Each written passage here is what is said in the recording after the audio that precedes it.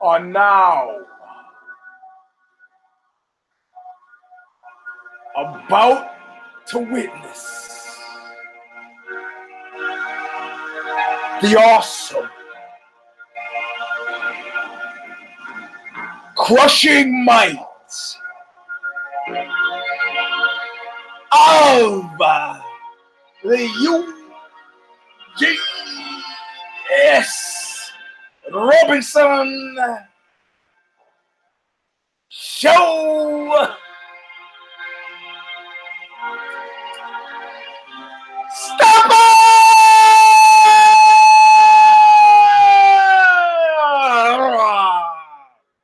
Oh, the timing fucked me up. This is V.37. How did we get so many? Hey, Mr. Robinson, you got a lot of shows out. I do, young sirs, ladies. Lots of shows. But this one is V.37. The joy of the failure of everything. And I got some new headphones, courtesy of Kid Nate and Steph Haynes. Yeah, Haynes. So I'm going to try them at the beginning. If they don't work, how about this? DM me or tweet me, and I'll switch out to the other one. If they do work, all is great. We're going to have the mystery Q&A session as usual. You can tweet me your questions or DM me your questions in the middle of the show. Do not send them before I give the high sign. I don't want you gaming the system, putting some bullshit question in and then going to the wine bar. Doesn't work that way. When I give the high sign, then you send your questions in. But right now, Bob Riley with the words that say it all from Stigmata, Calling of the Just, intro, All of Nothing. Still available from Revelation Records in Huntington Beach, California. Where you hit your car with a hammer. I'm taking a real good look at you. Taking a real good look at your face. So being payback for always nothing. All right, meine Freunde. Let's see if these new headphones, look, these new headphones say M-Pow. Pow. They either say M-Pow or meow, like the car stereo system I used to have that was called El Tech. First name, El, second name, Tech. And it was from Mexico, and it was variable speed, which means the faster you drove, the faster the tape played. It wasn't supposed to be that way. All right, let's see. I'm getting a reading. How about this? If you can't hear me, now hold on. I don't get me in the headphones yet.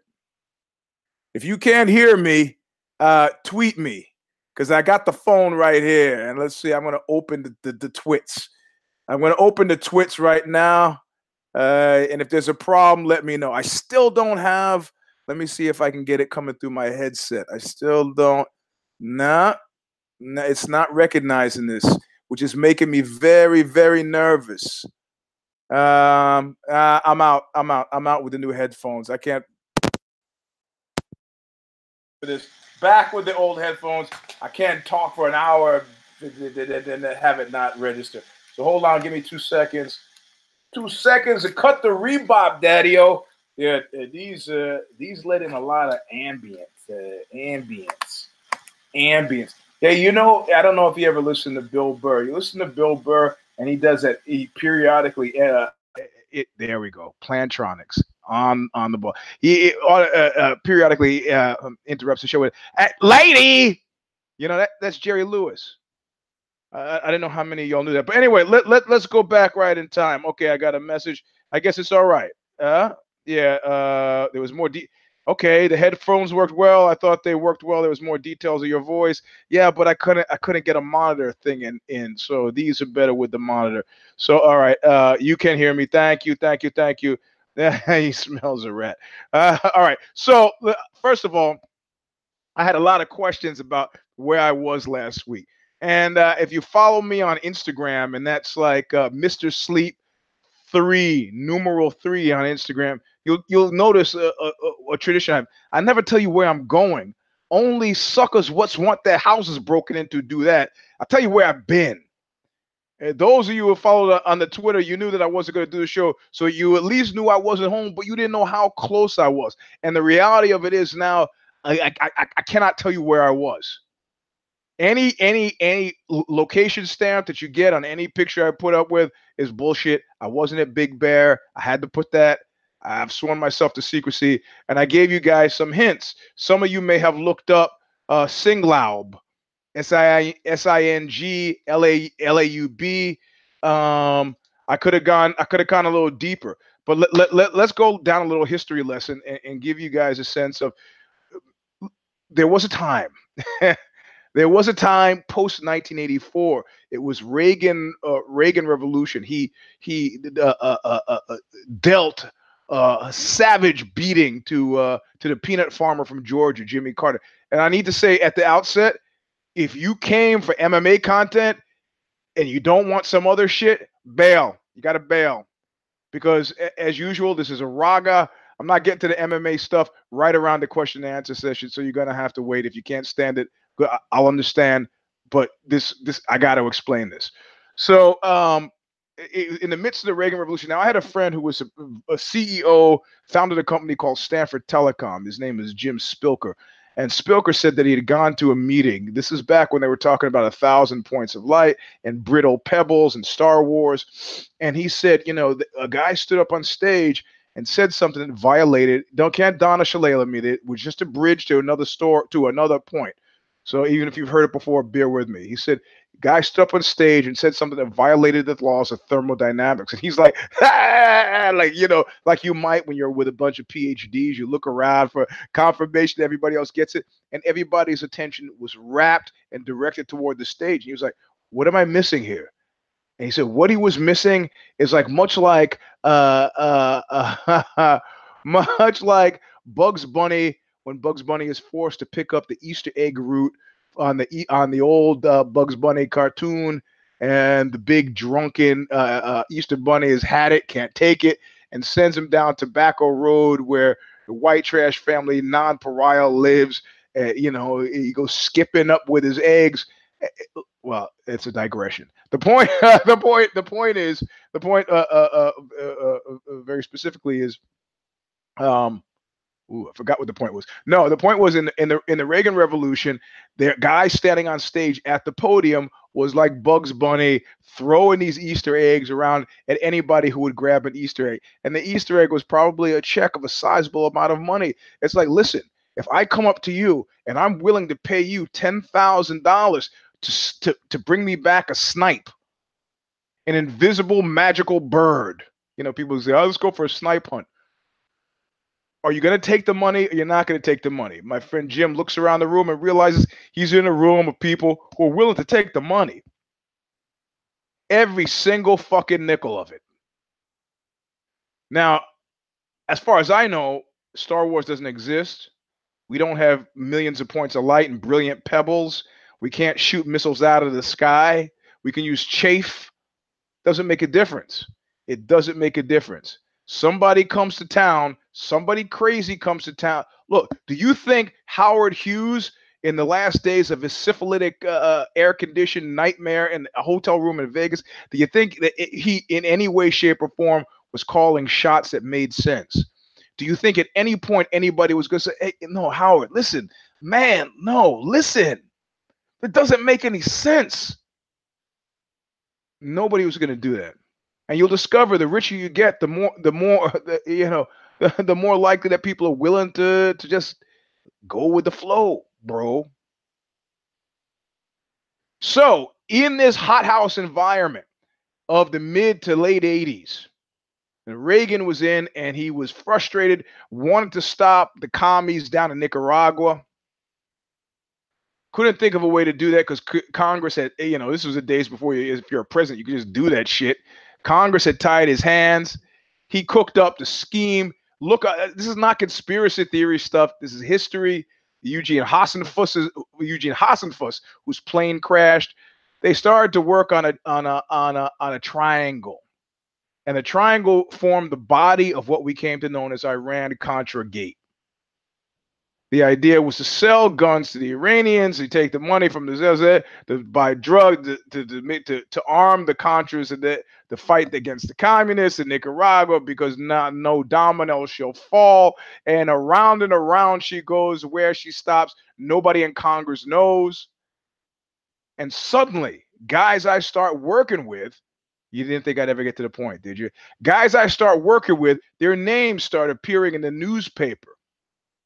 Because at the time, I happened to be an editor at Defense Electronics Magazine, also Defense Computing Magazine, also the C3I Handbook, Command, Control, Communications, and Intelligence. Why? Because I was one of those people who, when Bugs Bunny came skipping down the lane, I want an Easter egg, I want an Easter egg, I want an Easter egg. Oh, I talked a big game when I was at Microwave Systems News, the non-war version of it. And they said, Eugene, we got good news. I go, what's that? They go, we're going to transfer you to Defense Electronics. I go, suppose I don't want to go with the blood and guts types. And then they gave me that look. That look that's a kind of corollary to the Lost Battalion look. You know, the Lost Battalion look is when somebody says, man, when I fight for the belt, and nobody in this team can bring themselves to like say, yo, bro, there's no fucking belt. You're not, you know what you're fighting for? You're fighting for your ass. That's it. There's nothing else for you. This is a variation of that, where I'm trying to be like all hippified punk rock dude. I won't work for the defense industry, man. So what if I don't want to take the transfer? And they looked at me like, hold him here. Which predates one of my favorite scenes in Goodfellas, hence the Shine Box photo, where he says, you know, I just get out of prison. Billy Bat says, I just get out of prison, and this fucking this prick, you know, what's he getting all and he go and Jimmy, played by Rob De Niro, almost a bombing victim, said, you know, to be fair, Billy, you were a little bit disrespectful, just a little bit. God, disrespectful. No, I'm just busting his balls a little bit. And then De Niro says, okay. That's the look I got when I said, what if I don't want to take this promotion? And they're like, okay.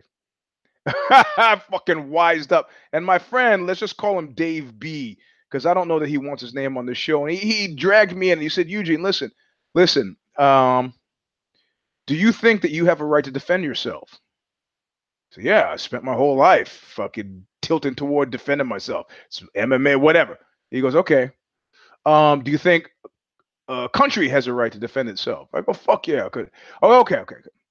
So do you feel okay with your tax dollars going to pay for the country defending itself? I go, yeah, you know, sure, you know. And he goes, do you agree that we can spend that money poorly or we could spend that money wisely? I go, yeah, you could, you know, I could buy myself a blowgun as a home defense device, but I think that would be a pretty ineffective use of home defense dollars. He goes, exactly. That's why we exist. Now, this was a hooey, but it helped me.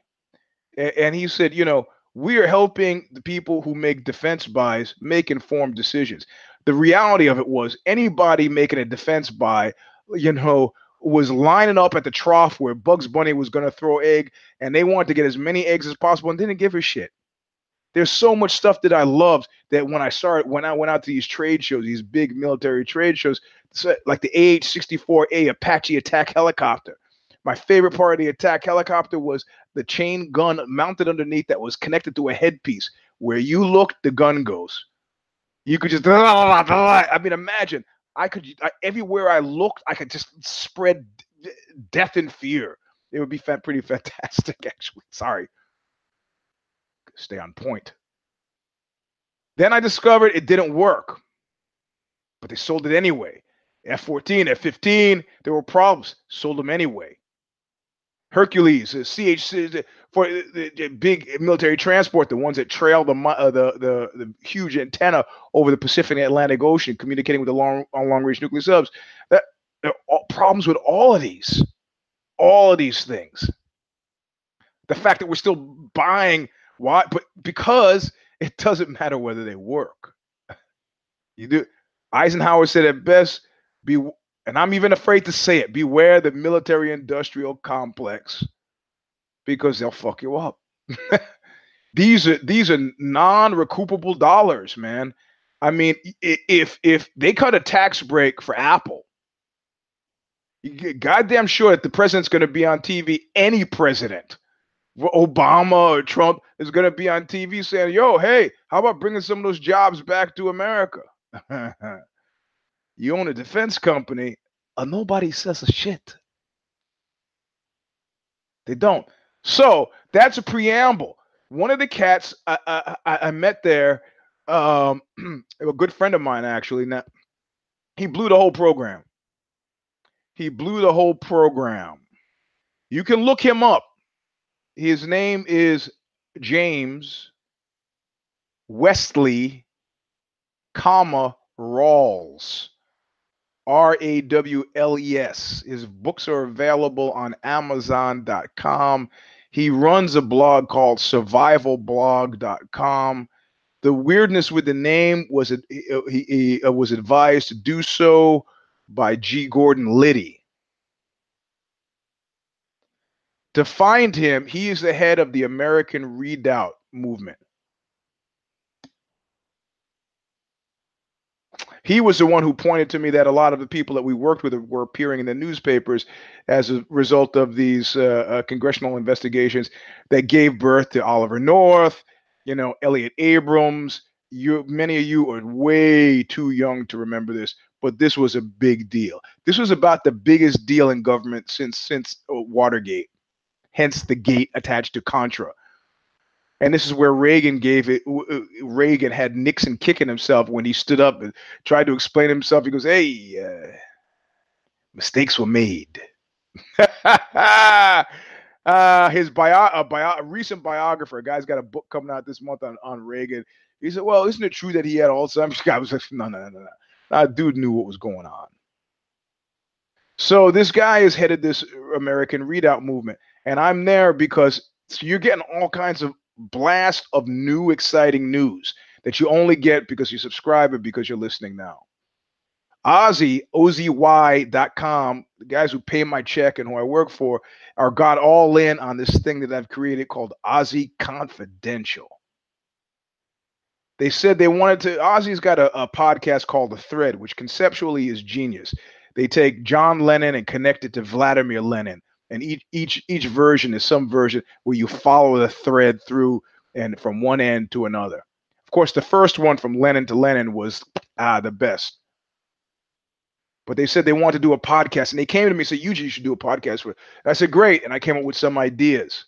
And then they put me in touch with somebody from an advisor on our board who's from NPR, and everything that they suggested made it come back sounding like NPR. And I said, I appreciate you guys giving me this chance, but it's not working.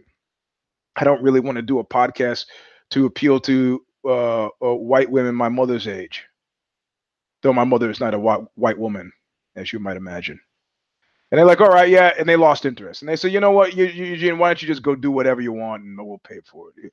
So I grabbed my dude, Jamie Kahn, whose father used to be like the keyboard player in the Grateful Dead or some such thing. Owns a studio in San Francisco, or co-owner in a studio. He's in a band with Tommy Guerrero, famous skateboarder. He said, "Okay," and I said, "Man, I want to do these things like audio movies." And I want them tonally. Every time I listen to NPR, like my friend Andy Average described it as, they have voices like macrame. Welcome to. I go, I can't. The zeitgeist has got to be me. It's established on Knuckle Up. It's established on the show Stomper. It's. I can't fake it anymore, man. I can't. I sit at this desk. I can't. And they go, okay. Just do it. So we created this on the QT and very hush hush Ozzy Confidential. So I go to meet this guy for Ozzy Confidential. I've already got 5 or 6 in the can, and this is the new version. And the guy says, "Man, I'm gonna pick you up." And I go, "No, I don't want it to happen. I'll rent a car and But even then, it's like I can't give you the address, man. Mostly because there is no address. There's no way. I go, how do you get your mail? He goes, I have to drive an hour to get my mail. I got a mailbox in another city. I go, well, what do you? He goes, what about your email? You're connected to? Nah, bro. I go, nah. Private satellite on another portion, open property away from mine. Dark server overseas. I'm gonna have to give you directions. I'll text them to you periodically. It'll be like a snipe hunt, like drive here, go there. So naturally, it doesn't work. I get lost and I fucking overshoot it by 2 hours, but I finally get there. Guy is got his own water source, his own heating source. Um, Draws a long bit of electrical for the minor league electrical that he has. Is going to upgrade to solar. He septic tank plumbing, which he hauls. Got surrounded by mountains. Raises his own food, grows his own crops. And his theory, and this ties in, you just got to stick with me in this. His theory is fundamentally that, and if you've already checked him out, you know what the theory is, that we are looking at a socioeconomic collapse. And my drummer goes, yeah, these guys have been talking like this forever. He goes, no. He ties it in. This was a Silicon Valley guy. And he goes, all of our technology, he said, Eugene, when you and I worked together, it was super micron, which means it was over a micron. The connections, the connectors, the integrated circuits. He goes, now, since for quite a while, Gordon, the Moore's law, everything has dropped sub-micron. I go, yeah, so? He goes, if there's an interruption of any kind, magnetic pulse, EMP, any kind of interruption, supply chain is fucked. I go, what do you mean? Come on, what do you mean? Where I go to Safeway, it's full. He goes, how much food do you think Safeway has? Right on time sales. If you don't have it on your shelves, you have it warehouse and you got to pay for that warehouse. So the idea is that a second you want to go in and buy Little Debbie's, that the guy at the Little Debbie's factory goes, oh shit, the Safeway on Shoreline in Mountain View needs Little Debbie's because Eugene has got a Georgia, and they send him there. They send him straight to Safeway. It goes straight to the store. You don't have to pay for the warehouse. Don't pay for the store. Don't have to pay for security. Don't have to guard against rodents. Don't have to keep the shit or 90 days return reserve. Don't have to do, consignment. Don't have to pay out and the money doesn't come back. It's all point. So how much you, and he goes, let me tell you, and I have not checked this out, but he says a day. He said, if everything shut down, your Safeway has enough food to last through that local area a day. So what do you think if there's some sort of event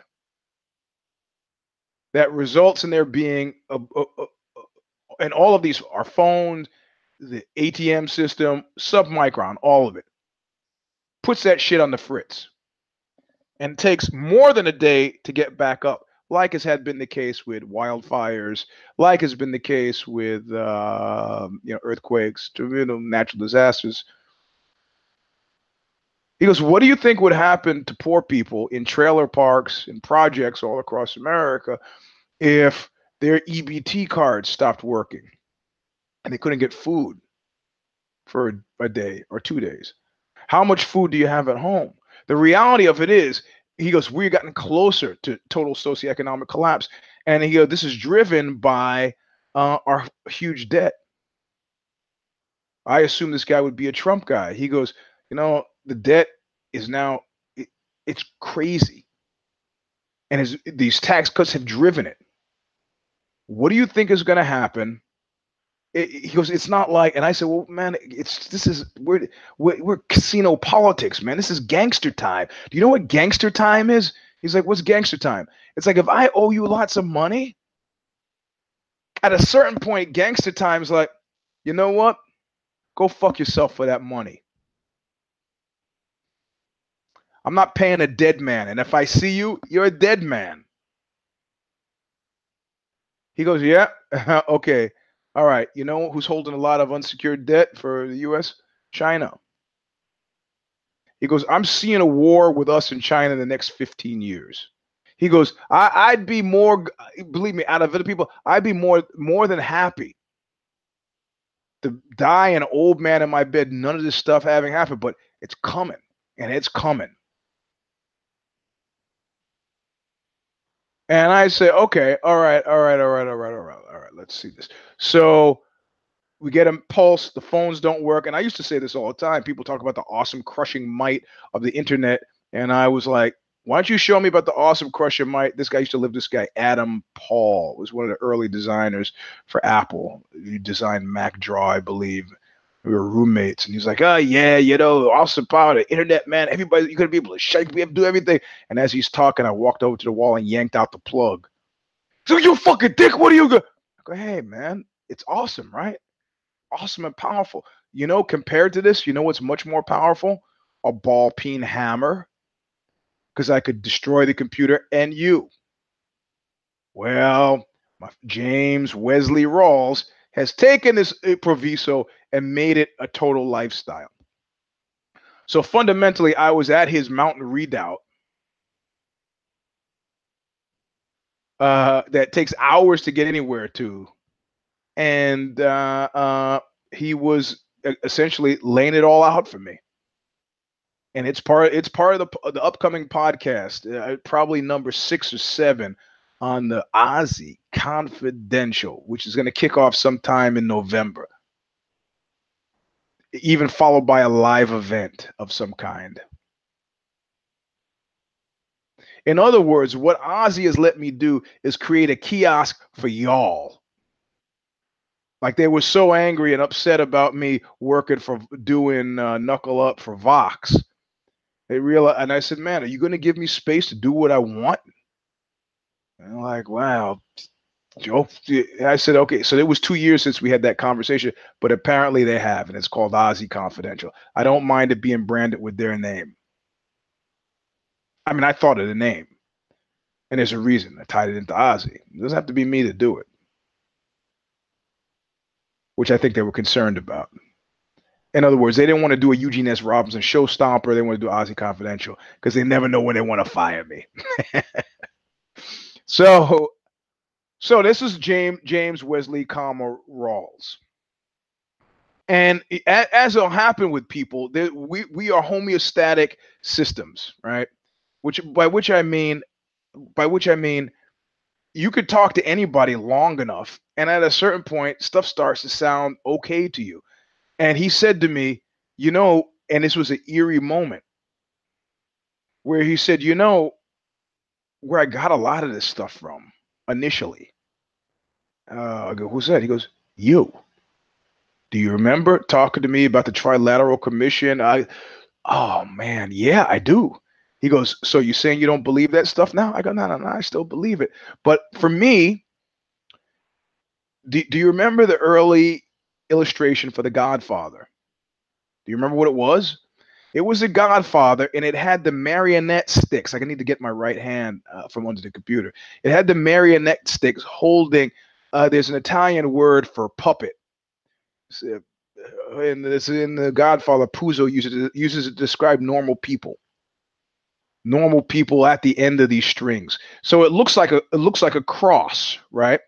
And if you've ever messed around with puppets, it looks like a cross. It's got a long top and it's got a crossbar. All right.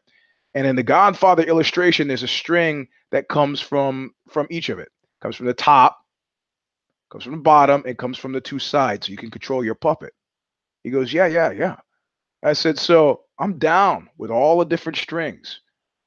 Trilateral Commission, the Greys, Rosicrucians, what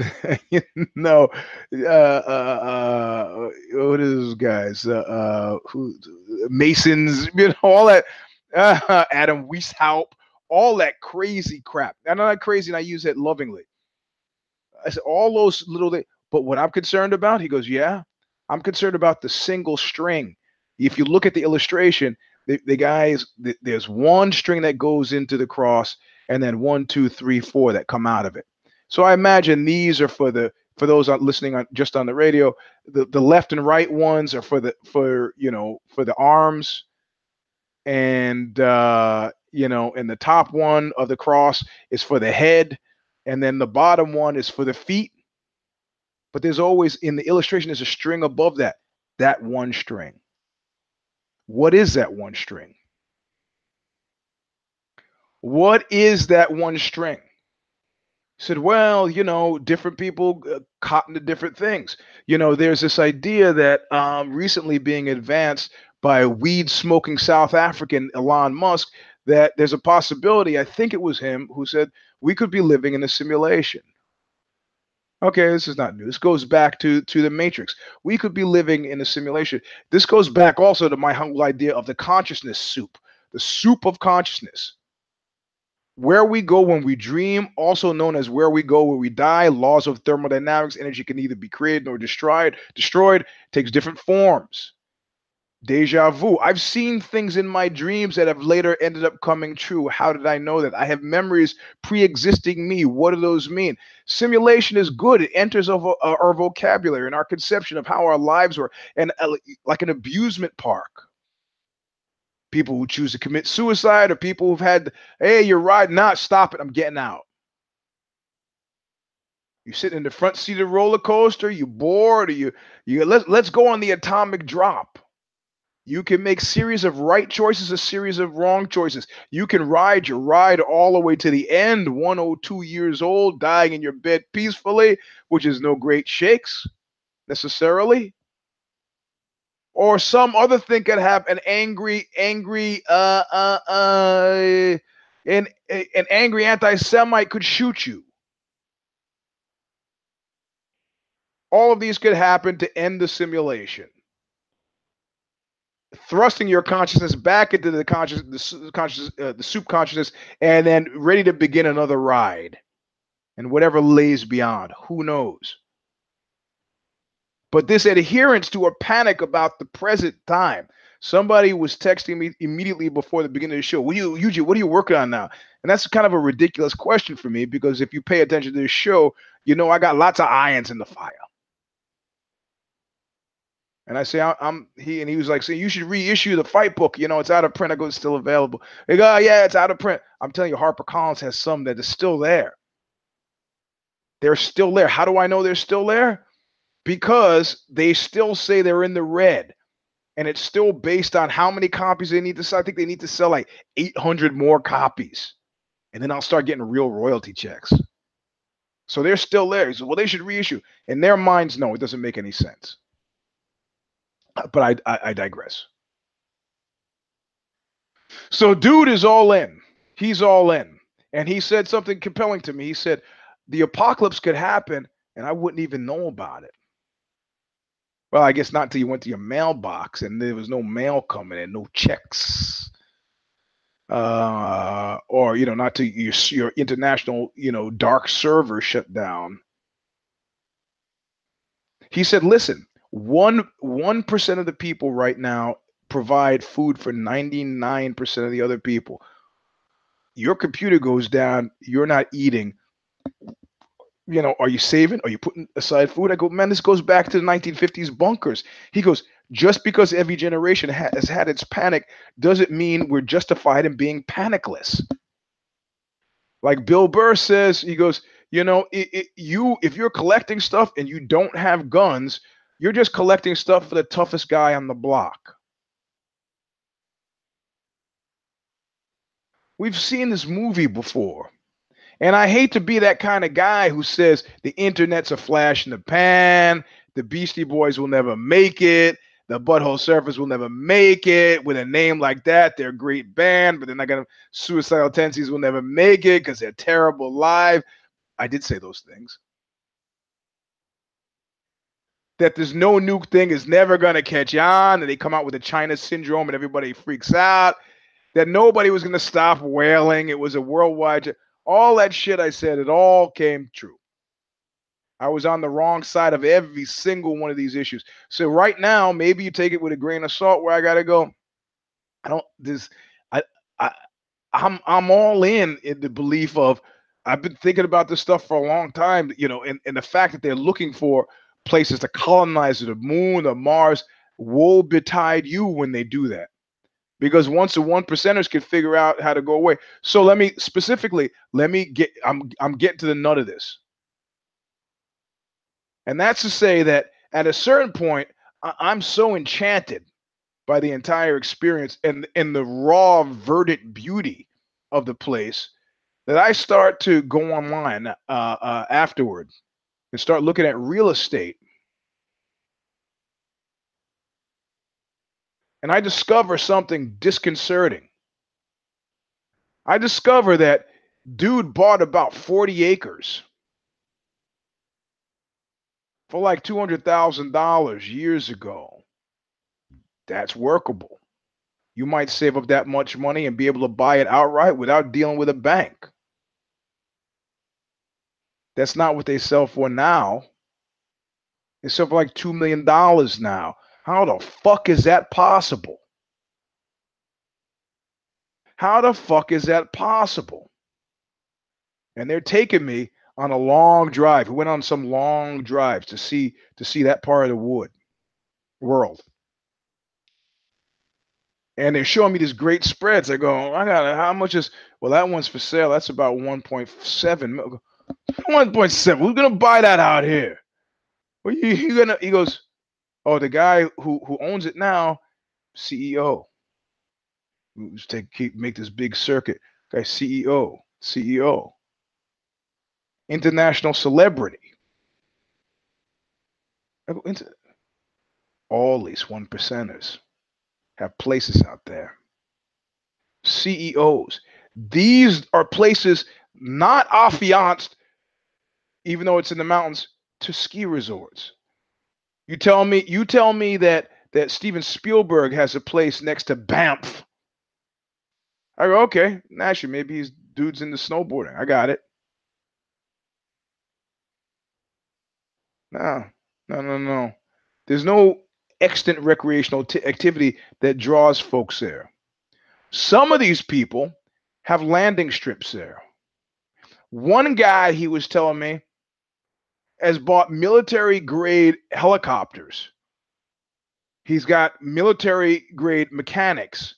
It should, but like you might did some construction at your house. I had some tile put in. The guy goes, "Hey man, I don't have a contractor's license, but I'll do you a solid." And the guy's got some mechanics like that. Keep his helicopter. Got a helipad on his property. He flies. Guy comes out once every 3 months, 4 months. He doesn't have to be there. The guy works on the helicopter. He's got. So you think dudes just love nature? Hey man, one or two random distribution, 10 to 12. So there's something going on. Now, we've seen panic rooms. We've seen, there's celebrities are very different from, I've interviewed my fair number. They live at a different level of fear. Like I told you about that one woman who's the scion for some large cosmetic fortune. And you see her walking down the street and you think she's just walking down the street. She's got a 10-person security team. If you were to follow her 5 extra blocks, you would see that the same mother with the stroller, the same guy with the basketball, the same businessman in her are with her. Looks just like a New York City crowd. Not.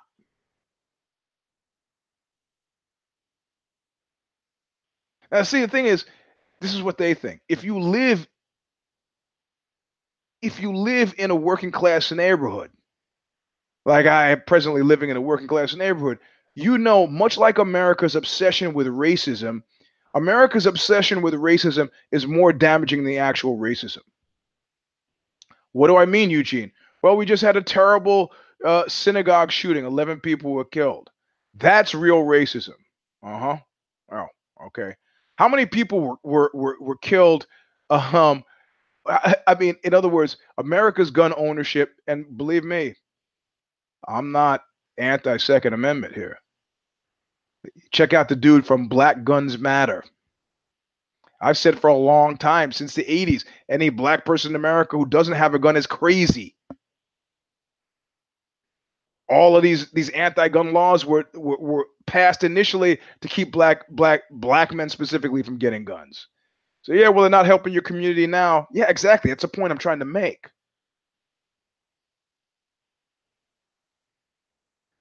Our obsession with racism kills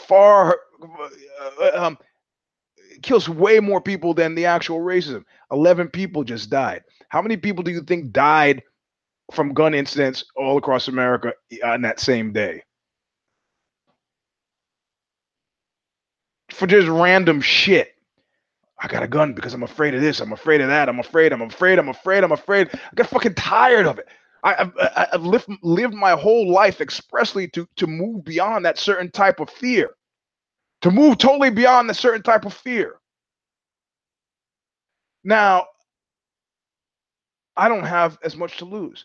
And I can tell you, living in a working class neighborhood, a blue collar neighborhood, I'm surrounded by people who are like, man, they're trying to get their taxes paid. You know, you know, when they got to build something, they do work trade. A lot of people actually around me right now are growing vegetables. I'm living on converted, what used to be orchards. I got an orange tree, used to have a lemon tree, got a fig tree, got plum trees, got peach trees. Still, I can hear roosters and chickens in the neighborhood. I used to rent to some guy who had goats. Yeah, dude invited me over, man. We're having a party, bro. We're gonna have a party. He's like, oh, I have some food, and I'm eating the food. I'm like, ah, man, this shit is great. They were Mexican. This shit is great. Hey, yo, bro, where's the goat? Yeah, you know how that story ends. I love goats. I want to eat it. So all these one percenters are having fucking bug out pads. And I'm thinking, you know, I'm ready. I'm ready for Armageddon, man. Got my 65 Chevy. I want to get out of trouble as fast as I get in it. And then something happened. At first, it was reported that it was a Facebook bus, but it was not a Facebook bus. A bus crashed at the Dumbarton Bridge. It's a bridge here. You can look it up on Google Maps. It's got 3 lanes. Two of the lanes were fucked up, and traffic was miserable. I had to meet somebody at my house. It took really a ridiculously long time. I don't think anything of it. And then a week, 2 weeks later, there's another crash. 1 lane is closed. My wife, who has to drive 3 miles to get home after work, it took her 2 hours, 2.5 hours to get home. And then I remembered back all the stuff I had said before. I remembered back to when they started building the sound walls. And people were like, well, it'll make the neighborhoods much quieter. Oh, you know, the freeway noise. Blah, blah, blah, blah. And then the only reason we found out is because the people who live in Crescent Circle, where they have 8, 10, $12 million houses in Palo Alto, started complaining about the noise, that what the walls did was displace the noise. Also, the walls, because hoses are ineffective when they're over, those houses were now suddenly at risk because the fire trucks couldn't come. They typically pull up on the freeway and pull the things. And so, well, did you study? What kind of study did you do before you put the walls up? A study? Hold on. So you built the walls, sound walls, to protect the neighborhoods from sound, and discovered afterward that they don't protect the neighborhoods from sound because you did no study. Why did you do it? I said, well, all of a sudden between San Francisco and the peninsula, we've got 45 miles of freeway, impossible to defend. You put up those walls, and suddenly, like the 2 lanes on Dumbarton, or 1 lane on Dumbarton, I, with 10 people, could shut down Northern California. Put one bazooka on the Golden Gate Bridge, one bazooka on the Bay Bridge. couple of people at overpasses on 101, that shit shut down. My 65 Chevy is going to be worthless. There's an airport in Palo Alto. If I was smart, I'd be taking helicopter lessons or plane lessons. Doesn't matter, because I guarantee you, if I fly to this dude's redoubt, when the shit hits the fan, I'm getting shot. And then he'll say, "Oh my God, it's terrible. Look what happened to Eugene." So I'm all in. I'm all in. So I'm sort of I'm sort of buying this, but then I sort of realize something. that underlaying the Nazi movement was, there was a Nero order. And the Nero order was something that Hitler gave to Albert Speer when the war was completely lost, where Himmler was trying to make armistice, and the other cat flew off, and everybody's turned against me. And he says, "Well, what about?" He's like, "Listen, I want you to bomb the bridges. I want you to bomb the power plants. I want you to take some planes and drop salt in the fields." And Speer goes, "Well, what about the German people?" He goes, "Essentially, fuck the German people. They failed me." People say it was so much a racialist, but so Hitler was, who is the cat? He's a social Darwinist, a racial Darwinist, and his belief was that in an all-out war, which he wanted, the Germans, Aryans would win. If Aryans could not win or did not win, they did not deserve. Nature was the abiding law. They did not deserve to live. So fuck them. And Albert Speer thought about it and decided, I can't do that. I can't do it. Can't do it. Didn't pay attention to the order. Germany had to have a future in his mind. But the temptation on Hitler's part, though he did not die in the bunker at the end of the war, listen to The Flight of the Wolf, Dave Emery, good stuff.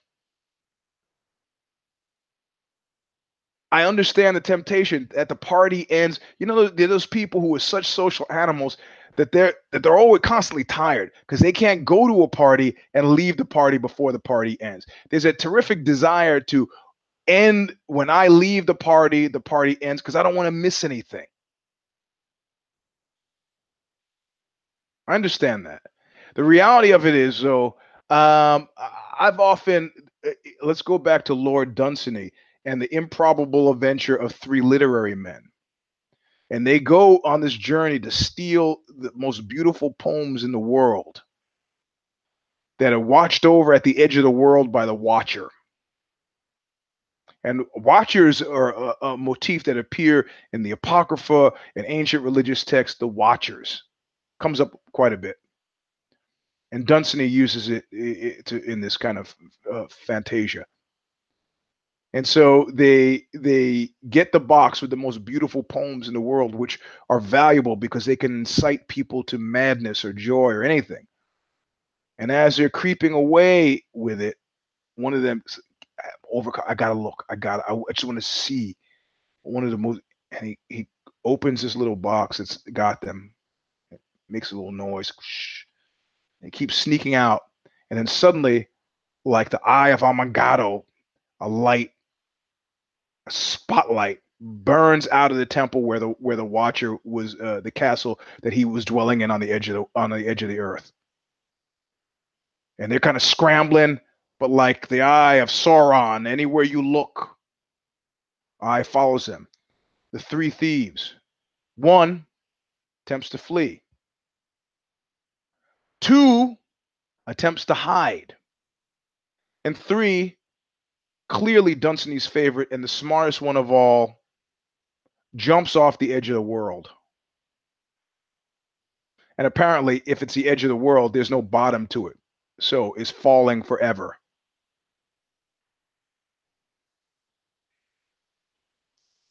Now, I look at these characters as very human responses to total cataclysmic failure. You can flee to a redoubt and live off of potatoes and chickens until you reach old age. You can that's a version of hiding. Also a version of running. No, my version with the 65 Chevy Armageddon vehicle was a version of running. I don't have to be faster than the bear. I just have to be faster than you. And then there's a guy who jumps off the fucking cliff, which is my version of sitting down cross-legged, much like the Native Americans, which I thought after doing 23andMe, I thought I had much more Native American in me than ever, but I guess not. I have a little. I mean, I was told there were Native Americans in my great grandparental line. Seems like it would have, but whatever.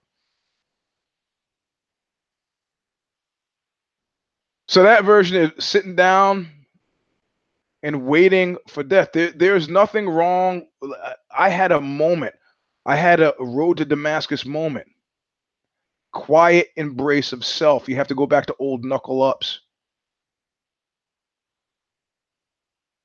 And I said, historical figures who have had this have frequently gone on to do extremely great but terrible things. Everyone has that story.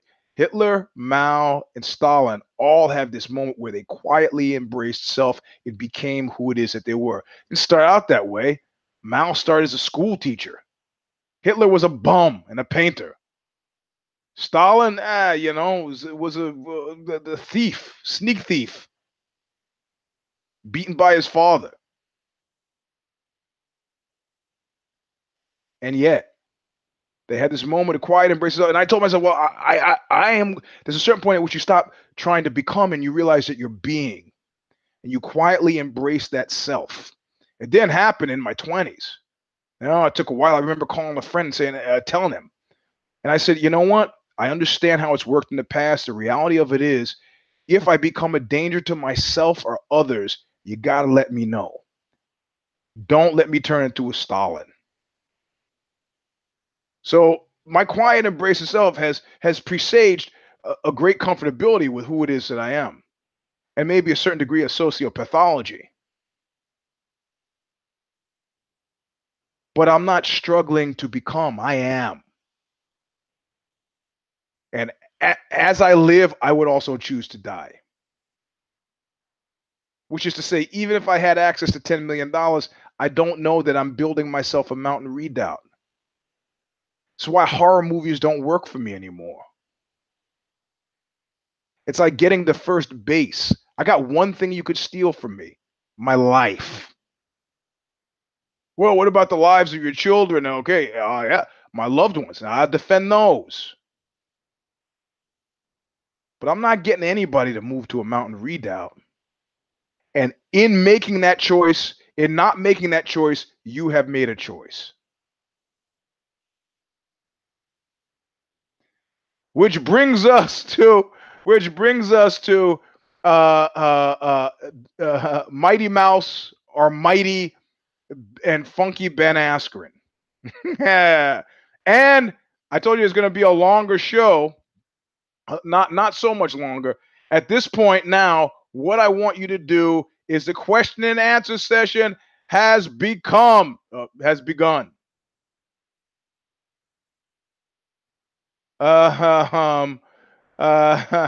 So what that means is right now, if you have questions for the next 8 minutes, I will answer them, even if they don't have to do with where I'm going here. You can hear. I do not have pants on. Okay, here we got some questions. He's fast on the draw. Oh, no, this is somebody's commenting. I did a research paper on the debt. There has only been one president to take care of the national debt, Andrew Jackson. And that guy was a complete piece of shit. My God, Andrew Jackson was terrible. Okay, we have no questions. Then I'm going to go back to what I was talking about. So everybody is trying to decide, and I'm checking this out. Everybody is trying to decide whether Demetrius Mighty Johnson going to one was a win, whether it was a win. Oofsy won, Askren. It really isn't a win. It really is not. Not a win. Not that at all, right?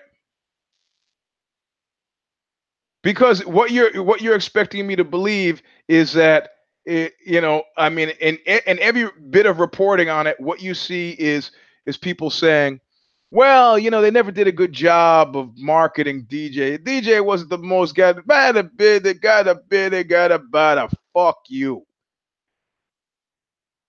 Now DJ maybe didn't make it easy, but we're talking about an organization that sold for like $4.5 billion.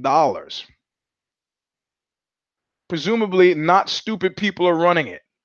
Presumably. And they can't. Now, the thing is, if what we're gonna do is start trading, why don't you trade some guys from KSW, some big ass Polacks? And I realize in America we view that as a derogatory term, but Polish people, that is the official word for a Polish person. But I guess you have to, if you, in other words, if you walk up to somebody in Poland and go, "Are you Hungarian?" They'd say some version of, "No, I'm a Polak." They don't say I'm a Polish person.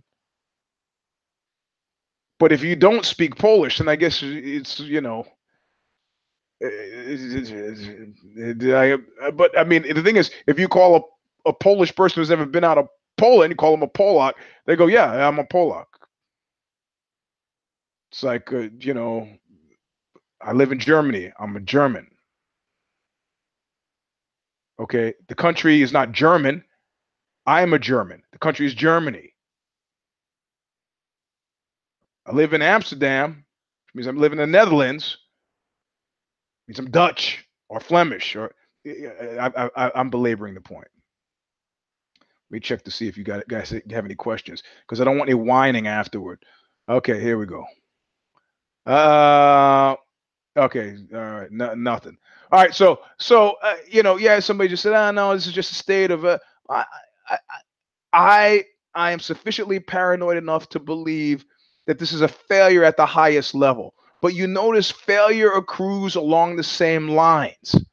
Megan Kelly, who is insisting that Santa Claus is white and that and that and that Jesus Christ is white, because she stood up to Trump for 2 seconds in the last election cycle, got and then snitched on Ailes for sexual harassment, got a cush gig at NBC, which she's now probably lost, before saying, "What is the world coming to where people can't dress up in blackface anymore?"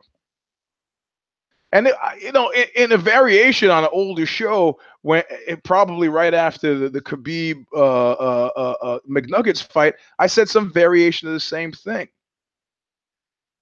And I said fundamentally, I don't give a fuck about your beliefs. I don't have to care about your beliefs. I don't have to honor your religion. I don't have to. Why? Why should I? Why should I? These are just words. I'm not going to go into your mosque, your synagogue, your church, your temple, your school, your restaurant, your movie theater, and take a poop in the middle of it. But if I want to say something, well, say we don't. At the end of the show, the conclusion of the show, you said, well, fundamentally, we have wised up and don't feel comfortable with it because violent actions are always preceded by violent words. It's rare that somebody does a grizzly bear and just goes boom. And even grizzly bears give you warning. They kind of look, and then they go back to what they're doing and go, "Hey, is that motherfucker still there?" And boom, then they're on you. So if I can pull a Joe Namath on Megan Kelly during the middle of the show and say, "Hey, how about a kiss? Not on the lips, on my penis," and then and say, "Hey," like the Oxbow line says, "Everybody's so sensitive these days." Not me. That's the way. That's the way the line goes. Not me. I'm okay. In fact, I'm fucking. I'm all right. I'm even more than okay. If there was such a thing, I am it. That's a whole like stanza from an Oxbow song. So there's all this talk about a snowflake this, snowflake that. You get it's neither fish nor fowl. It's not 6 of one half dozen of the. You got if you in my universe, I had some new guy I rolled with today, and I was like, you got to understand here. Sorrow has made it so that none of us can go anywhere else. But a large part of being here is mockery. And if you can't take it, this is not the place for you. This is a worldview writ small. And as it is small, it is also large. These words are thought constructs. Would you prefer that I lie to you about what's going on in my head, or would you prefer that I tell you the truth? Because in the reality of it is, even when I lie, I tell the truth. So I'm having to think that the reason they hired Megyn Kelly is the same reason they got Ben Askren. The bald one and the oofsie have this demonstrated willingness to believe that there's a standard, there's some free floating standard of all Americanism that they need to hew to make money. But these guys are 5 years, 10 years out of date. They pushed Sage Northbutt because he was Northbutt because he was all American. Let's not fucking bullshit ourselves as to what that means. There's not a single woman at Fox that didn't look like Megyn Kelly. Give me a brunette even. Name one outside of Sarah Palin. There's this idea, but this idea, all of the self-hating Jews who started Hollywood, all the Warner Brothers and those cats, these guys, they had this fixation with the shiksa. Because that, they came from places where the women were dark. None of those guys were Scandinavian. And they want women that look like their mothers. And they associated California with these blondes and these blue, and that was all American. Yeah, no, I'm not saying Funky Brent doesn't deserve it. Guy's undefeated. I've been following his career for a long time. My mother is the one who turned me on them. She caught him fighting on one of the Bjorn Rebney shows back when Bellator was run by Rebney. Right. So it's a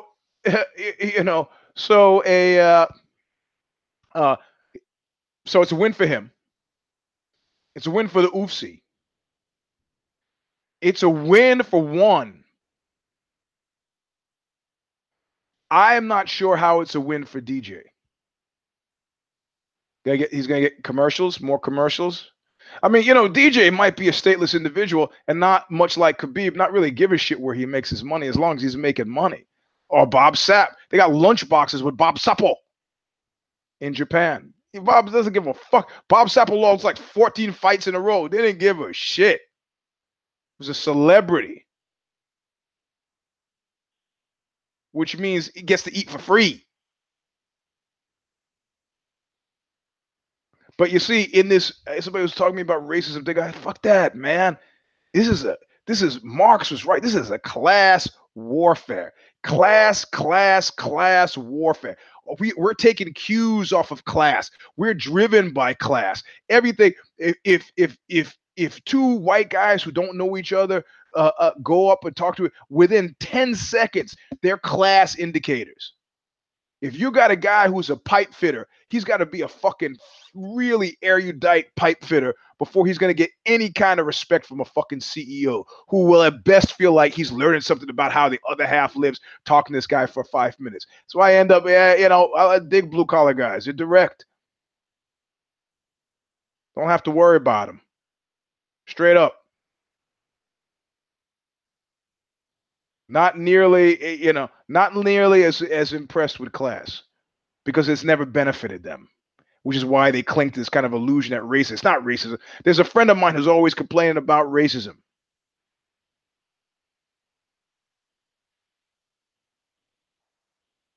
And I have other friends that are complaining about other things, and nobody's talking about the elephant in the room. And that's we're genetic. We're driven. Class is based on fucking genes. It's based on the science of 10. Guy says, man, I fucking this motherfucker. And I says, never happened to me. My old roommate, Dwayne, we're roommates for several years. He's African American. Smashed his throat, so he talks like that now on a weird, freakish bicycle accident.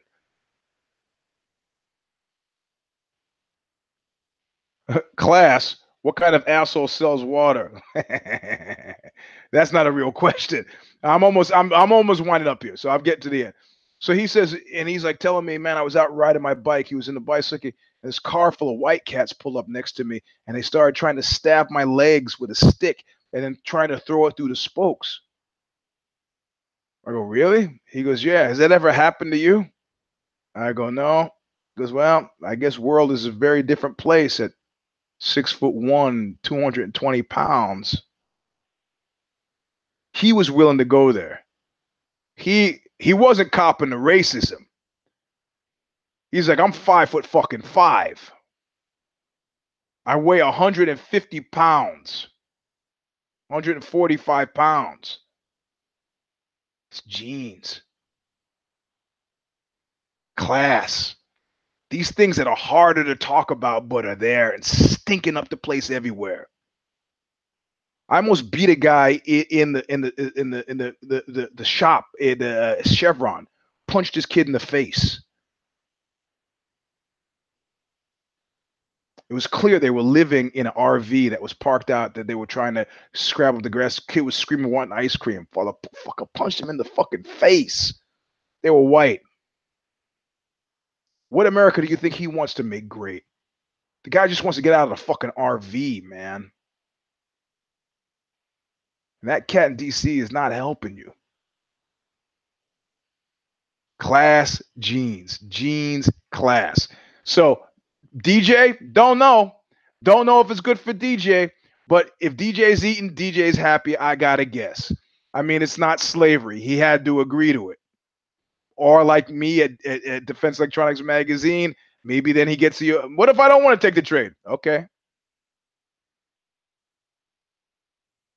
The fight, those of you who want me to do the fight night at Moncton, well, if you know that I only had 2 cares on the card, and both of my cares were right. I picked Anthony Smith, and he won in the last seconds. And then who fought right before Smith? Oh man, I got very hungry all of a sudden. Right before Smith was hold on. Oh man, not Moncton. Well, I picked all winners. I don't know. Kid Nate is on vacation, so it's not nearly as satisfying for me. But I know some of you guys got your feelings hurt up in Canada who are like, man, you guys fucking fucked us over with the thing that does. Sorry, man. But the reality of UFC Fight Night 138 wasn't a big ticket draw. You know that, and I know that. And I got y'all saying, oh yeah, that was a great fight. I had a great good. I'm glad it was good. I'm glad those of you got tickets was great. I'm not shitting on that. But I just come on, man. Come on. Oh yeah, Lobov. I thought Michael Johnson would beat him. Michael Johnson did beat him. I thought Anthony Smith would win. Anthony Smith did win. I didn't have any other cares on the card. Shockingly, Gicta extraordinaire John Vellante won. Doesn't matter. I'm not gonna talk about it. Anyway, this is the end of V.37, the joy of failure, everything of everything. I kind of went into the secret of where I was last weekend. Well, I didn't really tell you much. You have to listen to the Aussie Confidential number 6, I think. And it's 6. See, it all ties. 6. Tuesday, Kid Nate is on vacation, but a little bit later, 10 minutes later than usual, we'll be doing If I Did It with Johnny Nash. Johnny Nash will be filling in for the vacationing Kid Steak and Champagne Only Nate. Followed immediately by If the Shoes Fit. We recorded earlier today in a first Care or Don't Care preview for the next UFC coming up this Saturday. I picked, and it broke my heart to do it, DC. For those of you, it's audio only. I think it's on SoundCloud, so you have to. I don't know what's going on. I don't know why they changed it to be like that kind of stuff. I don't know. So all the picks usually we do wait for Wednesday. The Care Don't Care preview is already out. If you're following me on Facebook or Twitter, I usually put the link up, so it'll be there. Keep in mind, if I got to get to 5,000 followers by the end of 2018 to get 25% of my raise at Ozzy. So help me out. Tell your friends to follow me. I don't give a shit if they ever come back. I just need to get that number. 25%, not bonus, raise. It affects a salary every 2 weeks. You could help me out. You could do me a solid. No Jiu-Jitsu Breakdown this week. Jiu-Jitsu Breakdown 3 is out already. It's on the Eugene S. Robinson Show Stomper channel. If you subscribe to that, you should get notified when we do it. This one, we go no-gi. You should watch it. It's an Eddie Bravo bit. You'll learn a lot. Even if you don't want to do jiu-jitsu, it'll help you figure out what's going on in the cage when you see stuff in the cage. So, and that's called the JJB, the Jiu-Jitsu Breakdown, with me and Marty G. It's there as well. Until then, my friends, next Sunday we'll be back talking about the set. On the Care Don't Care preview, I explained, even though Daniel Cormier is a friend of Knuckle Up, a known associate, why this is a sad fight in which nobody wins. I explained that. And I picked him, but it broke. I felt like Michael Corleone after he pushed a button on Fredo. I kind of did the show and then just went and stood by my picture window and looked out sadly for about 15 seconds. But anyway, thanks for listening. We'll see you soon. At Eugene S. Robinson is a Twitter handle. If you're on Instagram, Mr. Sleep, the number 3. If you got no photos on your page, I don't let you in because I think you're a spy. And if you try to block me, like I got a request, you got to go first. This is back to me in first grade. I'll show you yours if you show me mine. Some girl said to me after dragging me in the bathroom. I go, no, you go first. She shows me hers. I go, ah, and I ran away. I got many stories of me running away from women. It's a very funny story. We'll not get into it now. V.37, the joy, the failure, everything. I'm Eugene S. Robinson, your host. This is Eugene S. Robinson Show Stomper. We'll see you soon. Look what you made me do!